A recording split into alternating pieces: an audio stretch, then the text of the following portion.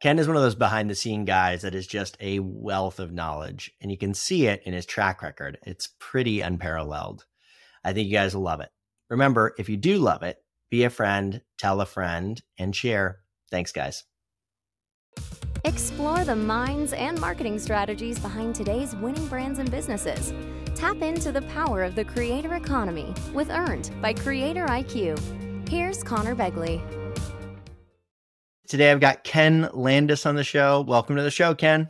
Hey, Connor. Good to see you again. Well, let me brag about you a little bit, just so people know who you are. So you've got close to 40 years of experience, either as a CEO or founder at this point, over 20 years investing.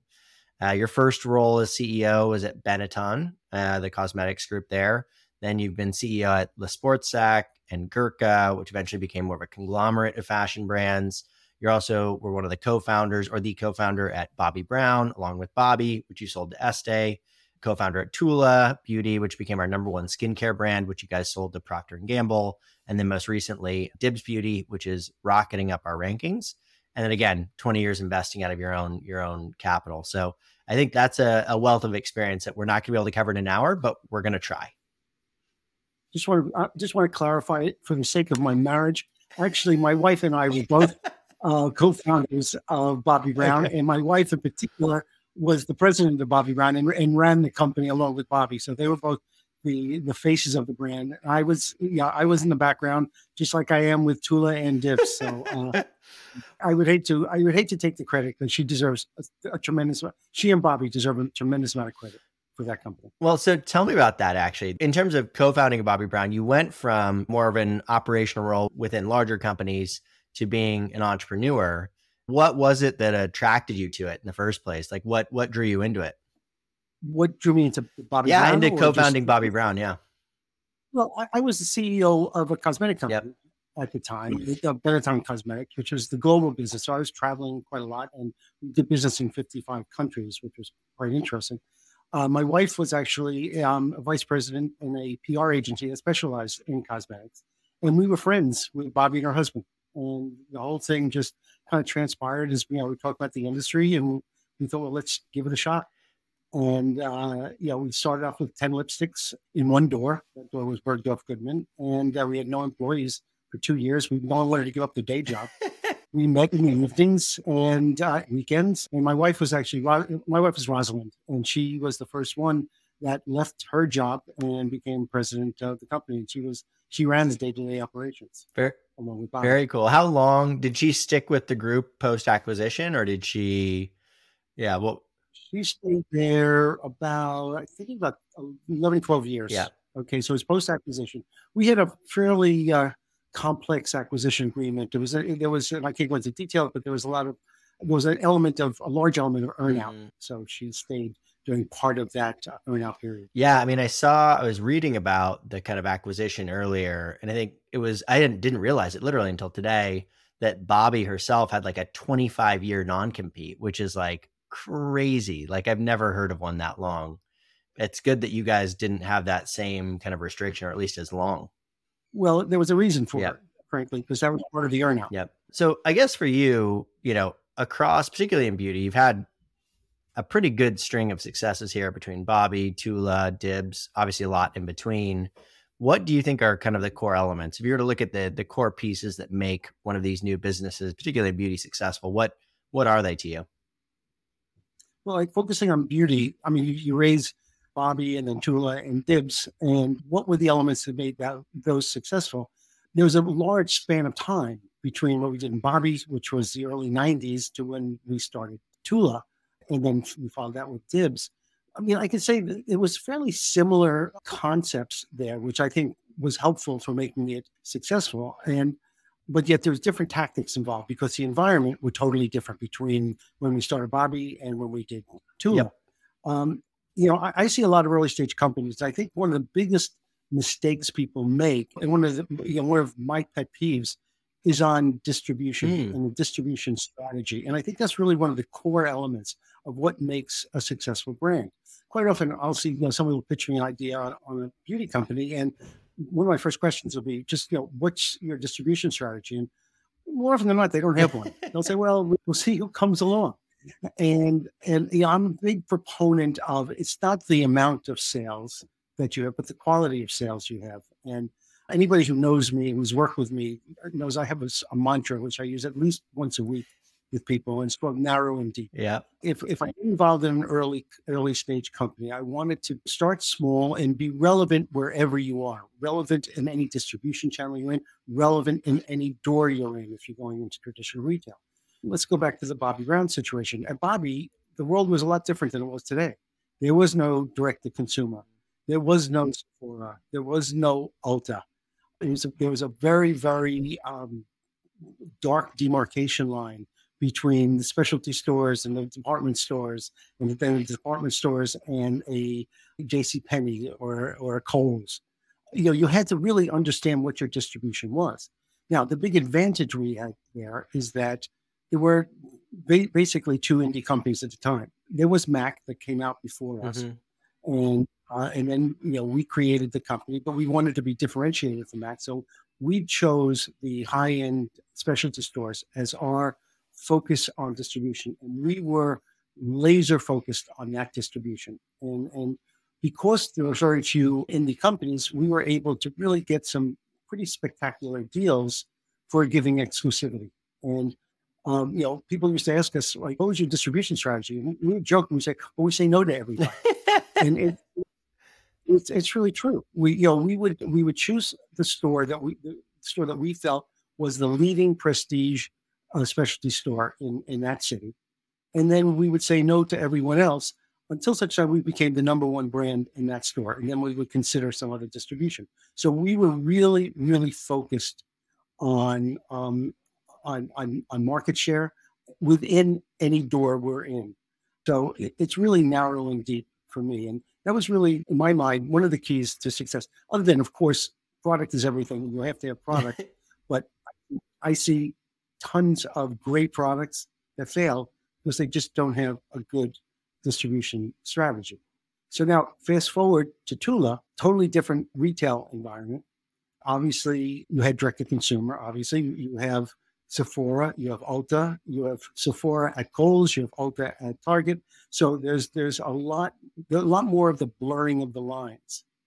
And more importantly, whereas there was really only two indie companies when we did Bobbi, there are many, many indie companies now. And it's really hard to break through the noise.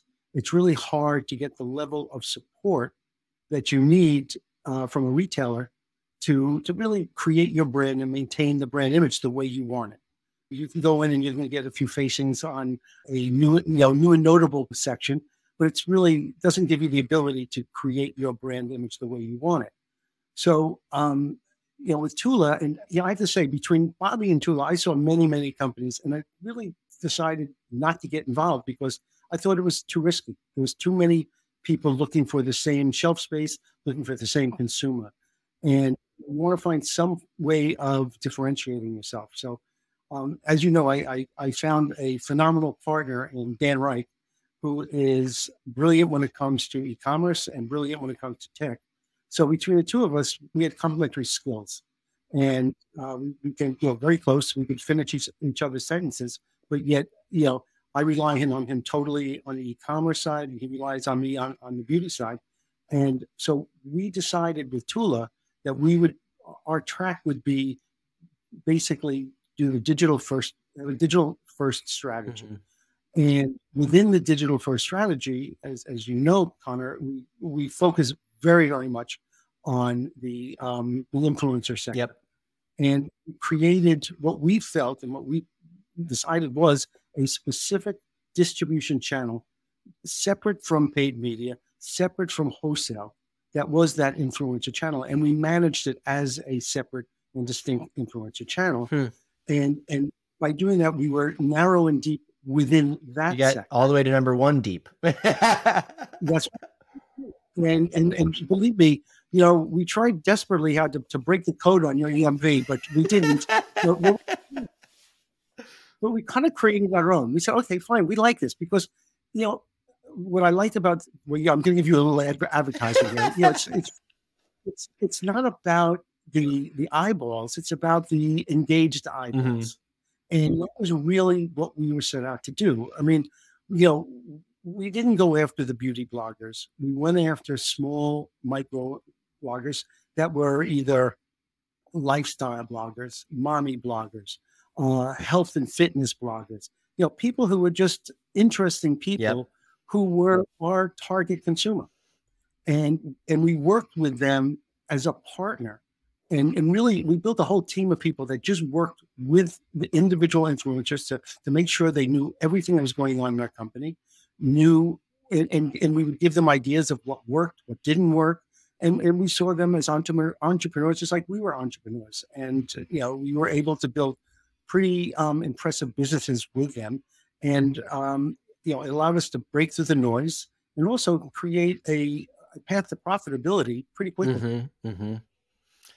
And then, when we moved on to Dibs, it's basically a similar playbook, but with some tweaks, which we can get into down the road. Yeah, we should definitely get into it. I was trying to keep track of all the questions I had as you were talking, but I'm going to do my best. I don't want to rewind too much, but it's something that's kind of stuck with me. You mentioned early on, I'm really focused on the quality of the revenue, right? So quality, you mentioned one aspect there, which is like, hey, how are we doing the channels that we're in, right? So we're in this channel. Are we the number one brand in that channel, whether it's a door or online influencers, whatever? What are other signals for quality of revenue that you pay attention to? Like what's important? Repurchase rates? Like what is it that you look at? Well, you at the end of the day, we're creating a brand, okay? And hopefully that brand will have a long life. Yep. And so it's how are we displayed? How do we look? Where are we within the store? Yep. Okay. Well, do we look important? Is the message of the brand being communicated? Mm-hmm. So those are the types they're more important than the volume of sales. Interesting. The volume of sales will come. Yep. But it's just creating that brand. And that's become harder and harder. There's so many indie brands. It's really hard to create a real brand identity. Whereas in the old days, you had a counter in a store and you were able to control that entire environment. It's kind of different right now. Yeah, totally. Well, like you said, I think from a retailer perspective, there's training the staff, training the team that's there, that's, representing the product itself. But ultimately, it's pretty hard to stand out, just pure shelf space, right? Like, at least compared to, hey, I'm going to watch a 25-minute video about this brand on YouTube where I get into all the kind of nitty gritty. It's just a much deeper connection there, theoretically. Which is why I like direct-to-consumer. Yep. In direct-to-consumer online, I can control every aspect of the interaction between the company and the consumer. The way they see the brand, the way we're communicating the brand, the way we do our customer service, everything is controlled. And in the long term, that's really very valuable. Yeah, 100%. Well, it's interesting because I think your background historically has been more on the kind of back end operational side, but obviously you've gotten, or maybe it always has been, deep into kind of digital marketing, direct to consumer, et cetera. I'd be curious, having been, the number one brand at Tula, I think one of the conversations we were having at dinner is how that space has changed, right? Now that you're at Dibs and over the last, call it 4 or 5 years, what have you guys observed is different in that space today than it was when you first started? In the influencer space? Okay. Well, first of all, I mean, let me differentiate Dibs versus Tula. Yep. Dibs is a color cosmetic line.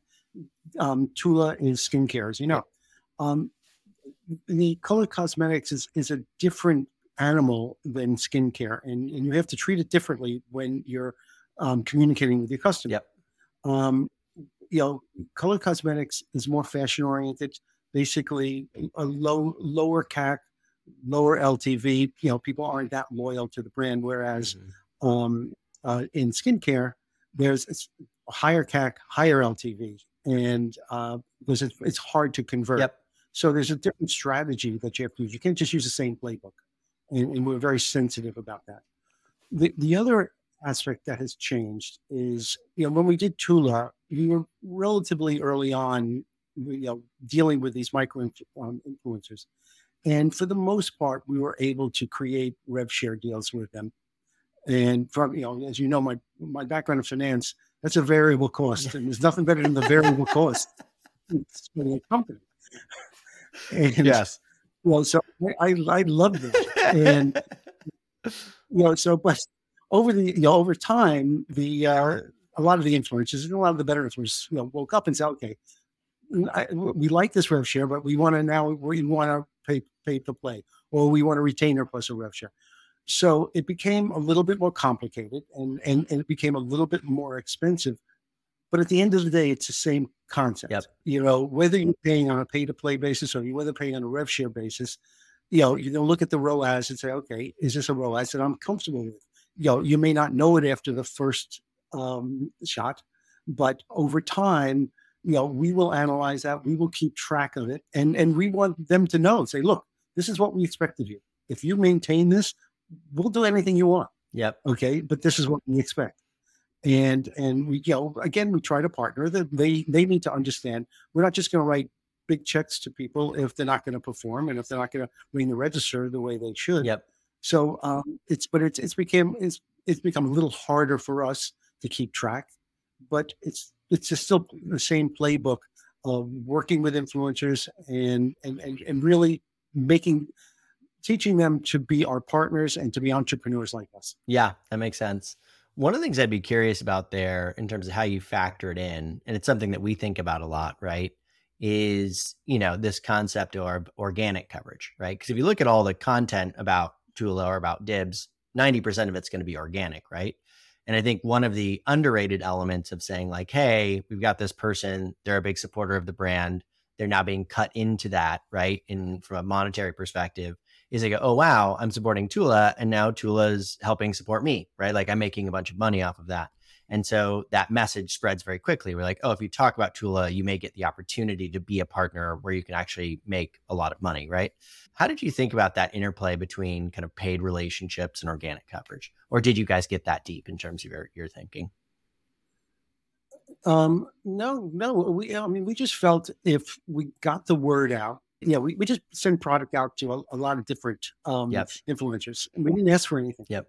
And we said to them, if you like it, give us a call and let's talk. If you don't like it, give it to a friend. So if they did like it, we really, we were very serious about building the business with them and trying to teach them how to be entrepreneurs. And many of them, we started very, very early on. Over 50% of our sales were directly related to the influencer channel. So it was a big element. You got a big smile on your face. I mean, it's a big deal, right? And that's probably of what you can track. There's probably more that's happening offline, right? Because like the thing I think a lot about is who follows a makeup artist online, who follows a skincare influencer online. It's somebody that's really into the category, right? Like there's somebody that is disproportionately interested in that.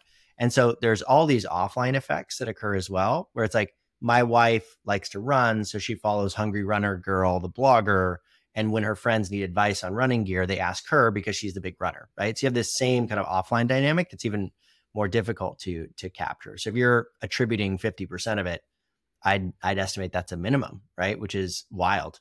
It is interesting you say that, because what we discovered is a lot of the sales from influencers, they were buying it at Ulta or requesting. Yeah, exactly. Ulta. Exactly. And, talking about what's the best way of negotiating a retail deal is when customers start asking for you when they go into the stores. So, they pay attention to that.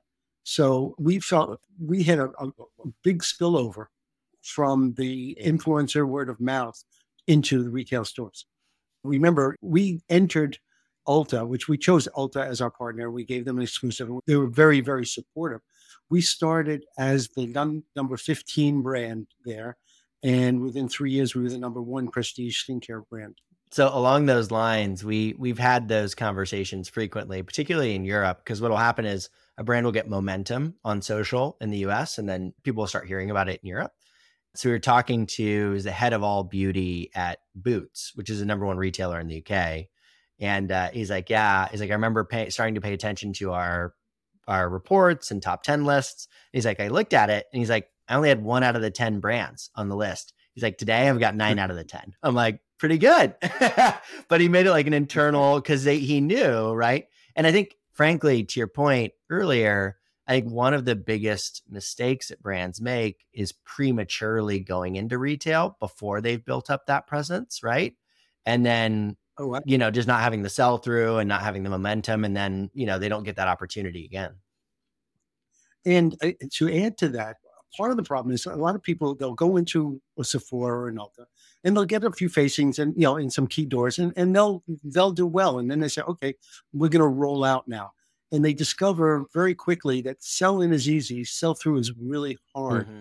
And they don't have the capital structure or the infrastructure to be able to support the brand in the stores. And it costs a lot of money to support these brands. And, don't think that the products are going to sell by themselves. You have people in the stores on a regular basis. Unfortunately, a lot of early stage companies, and I'll see them because they'll come looking for money and they hit a wall. Yep. Totally. They go to Sephora, they'll get that big order for 200, 250 doors and think, happy days are here again. And then they realize that they're not selling through. And then that's when the problems start. It's an even bigger challenge, right? At that point. Yeah. I think I like your say no first and then let them kind of pull it out of you, right? Like, seems like a better approach. The best way to negotiate anything is just say no.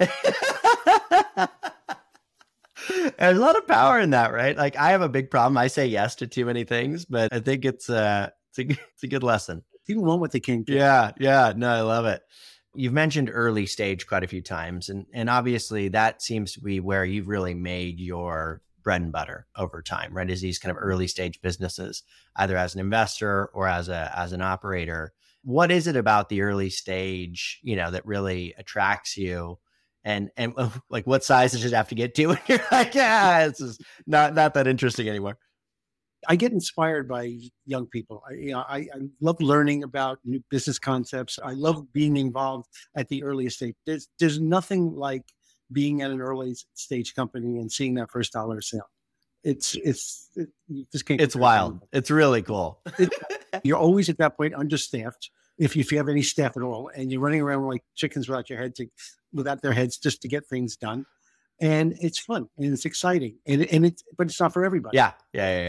But then over time, you start adding people, and then you start stepping away, and it's still fun. You never get bored. Then your role changes to more of an advisor or a board member. I'm generally a board member in all the companies. I don't necessarily want to be inside, and I enjoy the role. I enjoy the role as an advisor. And I get involved inside when I have to, but I don't push my way in. Yeah, totally.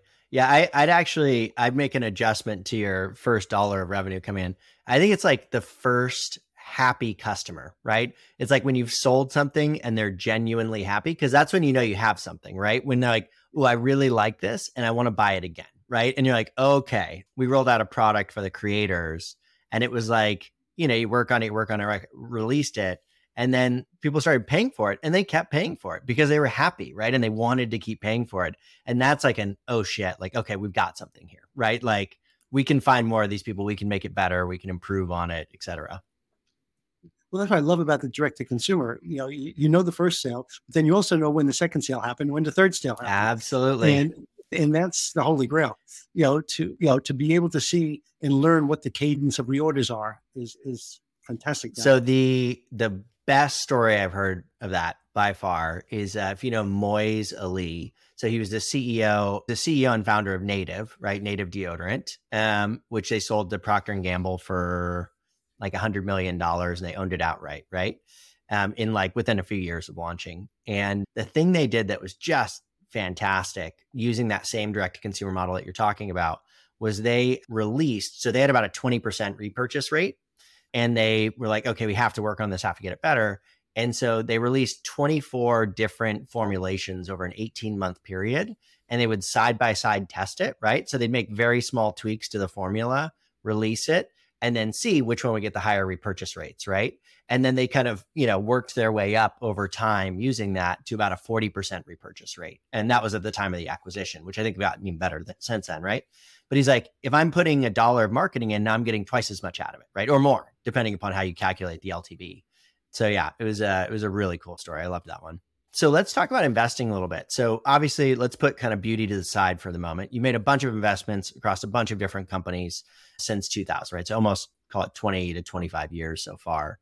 What are the patterns you've seen across those businesses that have been successful? You talked a little bit about, the retail strategy and being number one in the doors that you're in or in the channels that you're in. What are the other patterns? Like, are there any patterns across the founders and teams, any patterns across categories, anything you avoid now that you used to put money into in the past? I'm very focused and very disciplined on the types of deals I will even look at. Yep. So I generally look at companies that are not capital intensive. I don't want to be, rounds and rounds and rounds of financing. I look I look for companies in consumer products, at least, where there's high margins and potentially a reasonable exit. Now, as you know, I also do some tech investments, and although I certainly don't consider myself a tech person, I get involved in some SaaS platforms. But there's a common denominator between all of them, and for the most part, it's where I see a problem in an industry and a pain point in a company, and how can they use technology to eliminate that pain point? And I'll give you several advantages. Like sticking with the beauty category, a company that I helped to co-found is a company called Allwork. Okay. One of the biggest challenges in the cosmetic industry, and especially in the prestige sector, where you have to bring beauty advisors into the store, is they're all freelancers. And you have to staff this up throughout the whole country. And it's a challenge of finding these people, of scheduling these people, training these people, evaluating these people, making sure they actually even show up. And coming from the industry, that was always like an incredible challenge because you never knew what you were spending and you never knew how effective it was. I remember I'd have there'd be a scrap of paper on somebody's desk saying, "Hey, Mary Jo, 4 hours of $15. So what Allwork does is, Allwork is a platform. It started out in the beauty sector. Yep. It's a platform that basically allows brands to recruit, train, schedule. We have an app. We could demonstrate that they showed up at the store, and we pay it. So we take that entire problem area, including paying, which is a real issue, because you're having all these freelancers. So we take it off their books, and basically they're on our platform managing the whole process. It's done very well. And we now have expanded that into all freelancers, in any business. So it's an example of, you take a problem area, okay, and you use technology to make it better. Another situation is, you may have heard of it, it's done quite well, it's called Jour. Yep. Jour is a marketplace connecting brands with their retailers, but all over the world. Yep. And, running a company before this was always a problem. I remember I was running a cosmetic company. This is when I was at Benetton, and I get some request for some small little shop in, Abu Dhabi. I did.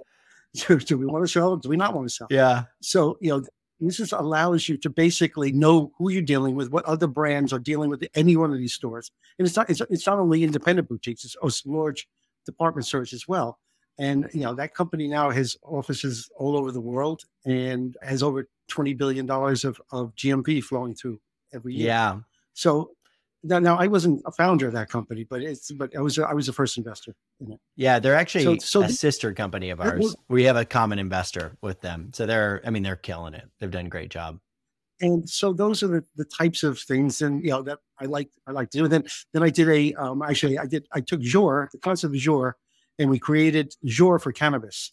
So cannabis, we have a marketplace which basically connects the manufacturers, growers of cannabis, to the dispensaries on a state-by-state basis, because obviously you can't cross borders. Yeah. How does that was actually one of the observations I had about your portfolio as I was looking at it. There's a few more cannabis companies in there than I expected.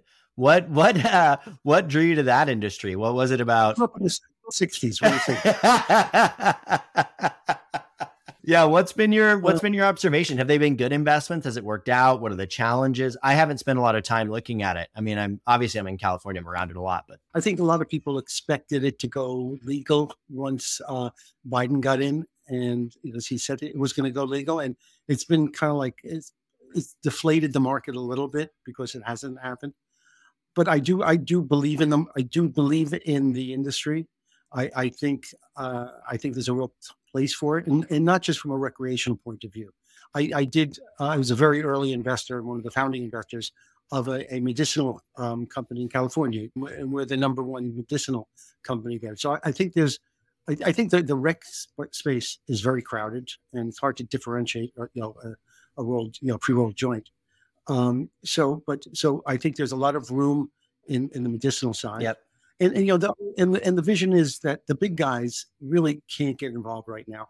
The big major companies. So if you can create a brand that has a national footprint and is aware nationally, when things do become legal, there should be a relatively easy exit. I mean, it's a fascinating space right now, generally. And I can say from personal observation, I've got a lot of family members, I won't name them, but that I would have never expected to participate recreationally that do now, right? As an alternative to having a glass of wine or to going out to drink. And actually, if you look at the data over the last, it's like 5 or 6 years, the percentage of young people drinking has dropped dramatically. And I don't know if that's cultural, people just kind of moving away from it, or if it's finding alternatives like recreational cannabis, right? I remember my grandpa saying it, which I wouldn't have expected it. He's like, you can do a lot more damage with a bottle of Jim Beam than you can with a joint. Was what he said. That is very true. I'm also actually a big fan of CBD. Yeah. Which I don't think is, the next coming, but I do think from a pain relief and a relaxing point of view and a sleep point of view, I think it's very relevant. Yeah, 100%. The other one that was interesting, only because it looks like it's been quite successful, was Artsy. I don't know why. That's just a personal, and I was just curious myself. What is it that just looks, and it looks different than the other investments in some ways? Okay. Well, the only reason it's different, Connor, is because it was later stage. Gotcha. I did not get involved in that company early on. I got in later stage, but remember what I was talking about earlier. It's the same, taking an inefficient industry and make it more efficient. Mm-hmm. My wife and I are avid collectors of art. Mm-hmm. We love it. And I've always said, every time my wife wants to buy a new piece, I said, I'd love to buy it, but I'd love to sell some of the things we have so we can at least put it up on the wall someplace. So when I met with the founder of Artsy, I said that. I said, I would buy more art if I could sell some of the crap I have. And he said, that's exactly the point. and so Well, it's a highly illiquid market, right? Like, you're not regularly talking to art buyers. And so having access to that easily is a big deal. Well, that's true. So what does Artsy do? Artsy, if I'm following an artist, or if someone's following an artist that I have, and it's in a gallery anywhere in the world, I'll see it. Okay. They have online auctions that you can sell, artwork on. They give you information as far as what is the relevant value of the pieces of art. So it gives you all the information and all of the methods available to really fix an inefficient market. Mm-hmm, mm-hmm. There is a method to my method. Well, again, it seems like almost everything you've invested in is something that you would either be a personal buyer of, or that you have just deep knowledge of, right? So you're not investing outside of your core, competencies. My attitude is I have plenty of opportunities for passive investment. Yep. I have other people doing passive investments. I will only invest in industries that I feel comfortable with, that I know. I mean, there are some situations where I have a friend who knows the industry really well, and I'll piggyback off of him or her. But for the most part, I only invest in industries that I know and that where I feel I can add value. Yep. Otherwise, why bother? Have you tracked your kind of IRR with your personal investing versus your passive investing? Has it outperformed? Can I only count the winners? No. You can't. I am playing with house money. I have not computed my IRR, but I'm certainly playing with house money. Okay, let's talk a little bit about leadership, right? So you've been a CEO at different times for a long time. Obviously, you're spending a lot more time as a board member now, not necessarily as an operator. Tons of time as a co-founder, early stage. When you think about kind of leadership, what have been some of your observations there? Like, what have you seen in terms of, or even just your own personal philosophy in terms of being a leader? Right. Well, sitting on a board, a well-respected VC once told me, he was on a board with me. He said, the only role for a board member is to hire and fire a CEO. Don't bother. really get into too many other things. And he's actually right. I think a board member has to be available 24/7 for advice. Yep. Has to be available to be there at a turn on a dime and be at the company if need be. But a board member should not be getting into the weeds of the company, okay, unless there's a problem. Now, with early stage companies, you have to be more involved. Okay, there's evolutions of early stage companies. At first, you're involved in everything, and then you start stepping away. One of the key things that I focus on when I'm in this early stage company, and I know we're understaffed, is you look for burnout, and you look for, I can see in people's eyes. If I walk around an office, when there were offices, it's a little bit harder when somebody. Yeah.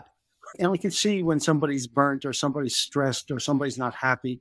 I can also see when somebody doesn't have that much to do. Yeah. It's really important to have that, emotional quota, the EQ, to be able to really go to somebody and say, how you doing? And is everything all right? And, are you getting the support you need? And I really try to do that, in every company I'm involved in. Yeah, no, that's a big deal. I think one of the things I've observed that I think is, I don't know, interesting is, met a lot of CEOs, met a lot of kind of exec leaders, particularly like leaders of the company. And you find that they basically come from one of three disciplines, either finance background, sales, which is actually, I hear, the most common path to being a CEO, or you're a creative, right? You're Bobby Brown herself and you become CEO. And in the case of software companies, you're like the lead engineer, basically, right? So, which oddly enough, I find that creative people and engineers are very similar in terms of just who they are. But so what I'm curious about is, outside of the tactical skills, right? You know how to deploy capital, or I guess that may be one thing you want to talk about. What is it about kind of a finance background that you think set you up for success? Is that something you'd advise somebody else if they wanted to follow your same path to kind of go that route? Or, how do you think about that? Well, I'm coming from a finance background, but I did, I was a CEO of a company, so I was involved in marketing. So I'm not looking at purely from a finance lens. Yep. I kind of always fall back on my finance lens, and from that point of view, as I said earlier, I look for companies that are not capital intensive. I look as what I could see early on if there's going to be something there. I don't want to throw good money after bad. Yep.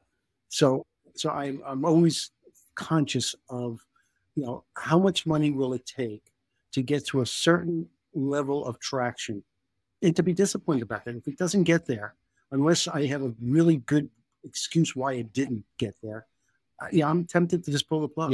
Yep. Because, and that's the benefit of consumer products. It doesn't really cost you a lot to see what you have. Yeah. You can figure it out pretty quickly and pretty cheaply. Right. And also, especially in the cosmetics industry, as coming from finance, there's a clear exit strategy. I mean, the industry has changed dramatically in the last 20 years, whereby, you don't see the major companies launching their own brands that much. Yep. Sit back and see which indie companies are bubbling up to the top, and they'll buy them and just put it through their distribution. Yep. And it's a win-win for everybody. So, so there's so I look for, a clear exit. And also I have to say, as a finance guy, I love numbers. I'm a numbers geek, and my wife hates when I say that, but I am. And I love sitting into these data meetings where, we're analyzing ROAS down to the nth degree and LTV. And I can't really contribute that much to it because it's over my head. But I just love looking at the numbers and just, for me, the numbers, when you have the type of data that you get through direct to consumer, it de-risks a launch dramatically. And as a finance person, I'm always looking for, how can I de-risk something? Yeah. And you could see how profitable. It's not like you're throwing a lot of advertising against the wall to see what sticks. You see what the impact is. And I find that very, very refreshing and That's what keeps me going. Yeah, I mean, that's, I think, one of the best parts about the kind of direct to consumer model at the beginning is you get such immediate feedback loops, right? You know very quickly, right? Like repurchase rates, what's working, what's not working, versus you hand it off to a retailer, you don't really know, right? You don't really have that same connection to it or the same speed in terms of understanding it, as well as the level of depth of data. I too, having been a co-founder of a company that basically does only data, also am a what you call a data nerd. So that's, I geek out on it too. Well, let's do one fun end of show question. I'm curious. So you're a big art collector. Who is your favorite current artist? Like the one you're most interested in today, as well as what's your favorite piece of art that you own? Well, we are looking for a specific piece of art. We have a place in London. Okay. We spend several months a year there. So there's a spot that we're looking for a piece of artwork in. So I'm going to defer to my wife, who she actually, I have to say, she's more of the protagonist when it comes to the art collection. Okay. And we've determined there's an artist called Pierre Solange that she is dying to find a piece of his that will fit in this spot. Unfortunately, it's pretty expensive. So that's exciting.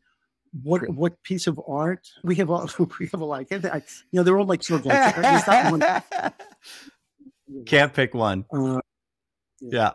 I mean we have a Robert Motherwell in our foyer here in the city that I always like looking at when I walk past it. Yeah, there you go.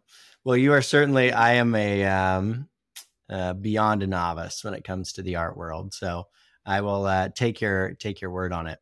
But I really appreciate you taking out the time today, Ken. I think we've now had the whole Tula crew on here, which is a good crew to have on. And congrats again on everything you've achieved. Super impressive, and I think I'm glad that we got to be your first podcast. All right. Well, hope I passed the test. And more than pass the test. This was awesome. Great talking to you. Be a friend, tell a friend, and subscribe. Earned by Creator IQ. Creator IQ is your all-in-one solution to grow, manage, scale, and measure your influencer marketing program. Ready to unlock the power of the creator economy? Get started with a demo today at creatoriq.com.